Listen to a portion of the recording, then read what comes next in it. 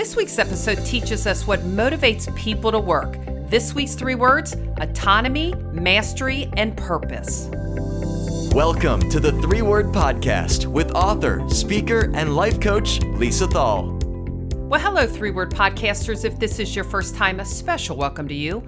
I'm your host, Lisa Thal, and each week I share my thoughts on 3-word topics, not only to help it engage and inspire you, but perhaps those you lead. Maybe 3 words you could use as a topic in your next sales meeting.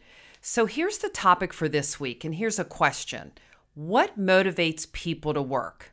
I mean, have you ever thought about what motivates you to work hard?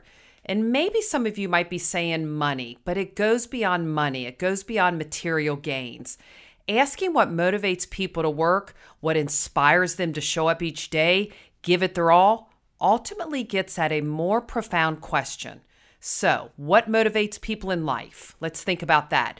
There's values, there's beliefs, there's feelings, certainly there's experiences, and there's things called basic human needs like growth, connection, and contribution. Those are many things that motivate people in life. But the author Daniel Pink, he's a best-selling business and human behavior author. He shares the science behind what motivates us. And Daniel discusses results based off of a scientific study, not just some dreamy thing, right? On what drives people to work hard at their jobs. And surprise again, it's not money.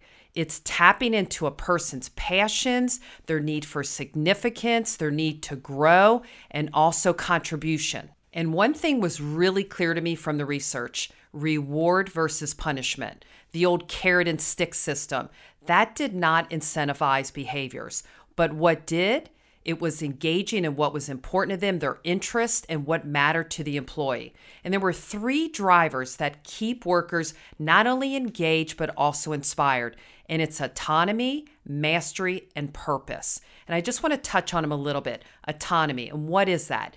It's to feel like you're contributing something bigger than yourself. Employees need to feel that they're not only skillful, but they're trusted to do the work. So empowering your team with a reasonable level of autonomy in the workplace is one of the most effective things you can do. What else motivates people to work? Mastery.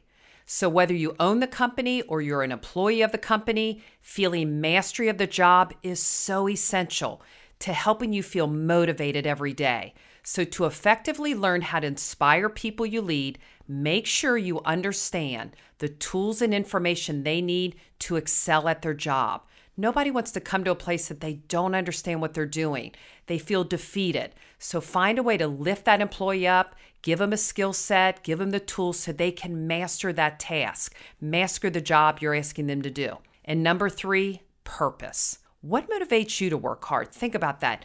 What is it that you think that you need? Because it's probably the same thing that your employee needs. And again, it's not money that ultimately keeps us working hard. Now, not that I'm saying money doesn't matter. It's just not the driving factor. So what drives people is a sense of purpose, a sense of contribution.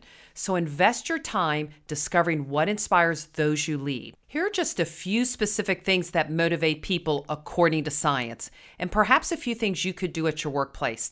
Host a hackathon. Well, in the video, Daniel talks about one company that gives its developers 1 day per quarter during which they can work on anything they want to do. That 1 day of autonomy, again, it led to fixes, new product launches, strategic innovation. So imagine if we did that. We gave our employees 1 day to work on anything but the work they have to do. All right, number 2, provide professional development. There's been unbelievable studies done on this, on where they found employees want professional development. They want to continue to grow. So give your employees time to get those certifications, maybe attend conferences, take additional classes, anything that can improve their mastery. It's so important. Number 3, create a challenge. See, people are driven by mastery, are often goal-oriented. So they enjoy completing tasks and they appreciate a good challenge to improve their personal skills. All right, here's another idea. Give back. No matter what motivates you to work hard, Giving to others just universally makes us all feel better because it fulfills so many of our deepest human needs. We love to contribute. We love to give back. So provide opportunities for your employees maybe to donate their time or their services to those in need. Maybe you can organize a volunteer day, but you'll connect your employees with a deeper purpose and surround teamwork amongst their coworkers. And finally, I want you to wrap your head around this one. ROW. And that's spelled ROWE. And you're going, row your boat? Well, kind of. It's results only work environment. So what does that mean in your workplace? Well, it means this, and I mean really wrap your head around this. People don't have schedules. Yeah, I said it. People don't have schedules. They don't have to be in the office at any certain time. They get their work done. We don't maybe spend time concerned how they do it, maybe where they do it, when they do it. It's totally up to them. And there has been science done on this and research that showed companies that invited ROW, again, results only work environment, that productivity was big, worker engagement was off the chart, overall satisfaction was huge. So if you're not ready maybe to take the leap for the ROW process, I can at least share with you what research has to say about what motivates people to change. And Psychology Today reports behavioral changes occur in two dimensions, the internal and external, and the positive and the negative. And these dimensions each produce a different way to affect the drive of an employee. So for example, when someone is inspired by change by internal factors, that's their passions, their beliefs, the positive results, like fulfilling their dreams and goals, they are more likely to succeed at changing themselves.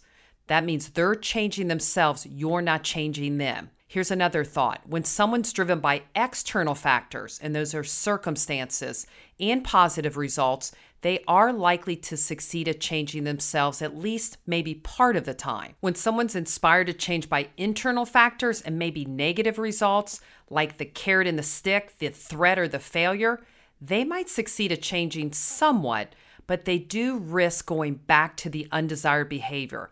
And then finally, I want you to think about this. When someone is inspired to change by external factors and negative results, they are very unlikely to succeed at any personal change. So what motivates you to work hard may just differ from specific things that inspire others.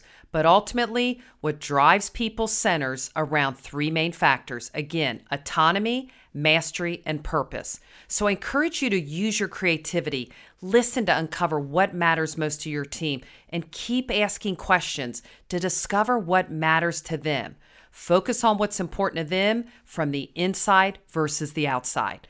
Well, if you think someone could benefit from this episode, I invite you to share it, rate it, or subscribe for free at iTunes or Spotify so you don't miss out on the next 3-Word Podcast.